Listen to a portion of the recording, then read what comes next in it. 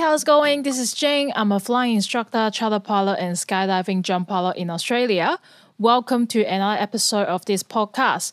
Before we started, make sure you check out my online courses. Link is down below. Also, please give it a thumbs up to this video if you enjoy this kind of storytelling content. It will really boost my confidence and help this channel a lot. Last episode, it ended with a sad note. If you don't know what happened, check out the last episode. I talk about that around 7 minutes in. I feel like every episode will have something bad happen. I guess there are always ups and downs in life. Anyways, let's continue the story. As for the CPL training, there weren't a lot of differences compared to PPL training. A lot of the flight is to build my command hours, which are the solo flight time. I remember one of the solo navigation flight, I needed to plan to an aerodrome that built with a race course. I think it's called Harden Airport. There's a horse racing course and the one-way intercept with the course. So if there's a horse racing happening, the airport will be closed for obvious reason. No one wants to hurt those horses or the human. I couldn't get to the airport the first time I planned to go there because the weather was marginal with very low cloud base. To fly to Harden Airport, I needed to get past the mountain ranges in Sydney, like Mountain Victoria, Blue Mountain. As much as I love the stunning view of those mountains, but it also means it's a dead trap if you have an engine failure. There's not a lot of choices of flat land for pilot to do emergency landing. The best you can go for may be a river. So it's best to fly as high as possible around those areas.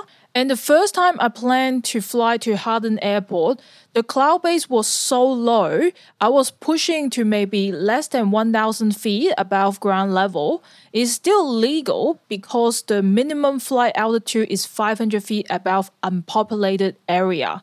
However, I wasn't feeling comfortable with the choice of flying that low in the mountain area. And the forecast also said the weather will become worse on that day. So I make a command decision to turn back to Bankstown Airport and call it a day. I don't want to be a hero. Funny thing is that my instructor asked if I tried to go further. I said no, I didn't want to. She wasn't too pleased with that. Then another instructor said, oh, actually, there were a pan call just when he came back from his flight. The pilot was trapped in that area with low cloud and required assistance. I was like, see, I was right. Another memorable moment during my CPL flight training at UNSW was that every year we would go on 2 big solo trips along with a few other students and an instructor.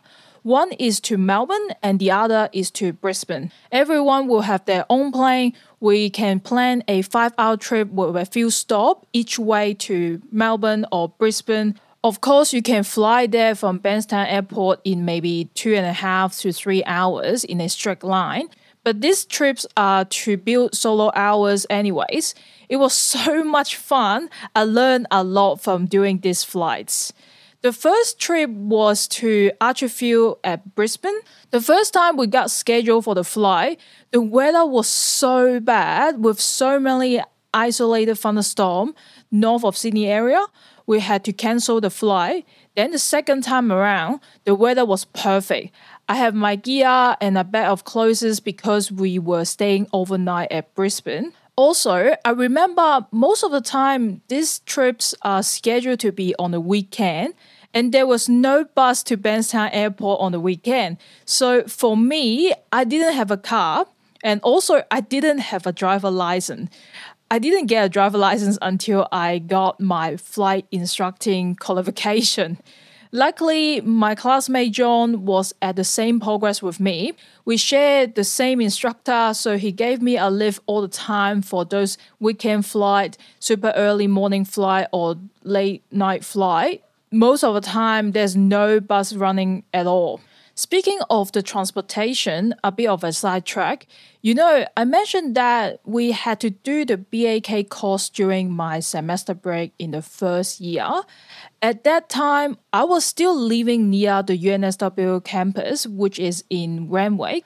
I needed to attend the class at 7 in the morning at Bankstown Airport, so I had to take a bus at around 3 in the morning to Central Station, then change to the train to Bankstown Station, then change to the bus again to Bankstown Airport, and get there at 6 in the morning.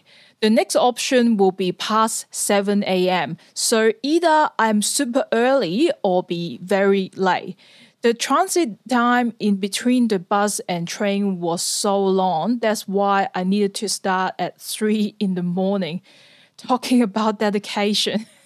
Good time. At least I got my good friend Aston, he was also doing the same degree. We did that crazy stupid morning routine for that whole 2 weeks every single weekday. I was so exhausted. Later on, before we started the second year, we both moved to a share house in Pesto. We only need to take 2 buses to the airport. The commute time vary from 30 minutes to 1 hour, depends on the transit time. That was a huge improvement, trust me. We still need to wake up at 4 in the morning for those 6 o'clock early start. I know having a car will be much easier, but I will never trade this crazy good memory. Like, just getting to and back from the airport for the whole 3 years degree. It was a struggle, but also proved that nothing can stop me from learning to fly. Anyways, back to the Brisbane trip. It was pretty awesome. We chose to fly inland to Archerfield. Tamworth was our fuel stop. The procedure was interesting though. I remember we needed to call inbound near a valley or something. The ATC at Tamworth relied on the pilot to report their location. 2 of our plane called inbound within only 1 minute apart. The ATC was a bit worked up and worried and keep asking if both pilots see each other. I was like, I better fly a bit slower to keep my distance from the inbound point. After the landing and refueling, I got ready for my departure. The tower forgot my clearance and asked me again where I was going and my plane level when I was on the runway waiting for takeoff clearance. I replied saying my clearance and intention, then they cleared me for takeoff. My classmate later told me he was laughing so hard in his plane and said, I just cleared myself for departure. I guess. The way to Archerfield is pretty much the same procedure, flying the plane and navigating. The inbound procedure at Archerfield was quite similar to Bankstown Airport, just with different ground features for inbound point and reporting point.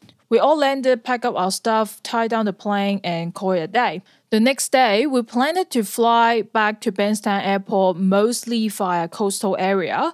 However, the Gold Coast airspace rejected our request for all of us. I don't know what happened. Maybe they don't like uni students. It was a shame because I know the coastal flight along the Gold Coast beaches has amazing scenery. Oh well. Anyways, we all needed to divert inland to get around the airspace. Later that I knew, 2 of our aircraft were getting too close around the Gold Coast area. They told me they could see the other person's face in the cockpit. That was really, really close. Brisbane Centre ATC got a bit of a heart attack with this. Luckily, nothing bad happened. For the rest of the flight back home, there was nothing interesting or outstanding thing happened. Apart from the scenery was amazing, I went back home and slept for 14 hours. Anyways, I will finish this episode here. In the next episode, I will talk more about some other interesting event during my CPL flight training and possibly my flight test. If you enjoyed this video, give it a thumbs up. If you don't like it, give it a thumbs down. You can also comment down below about any interesting story about your flight training. Thank you for listening. I will see you next time.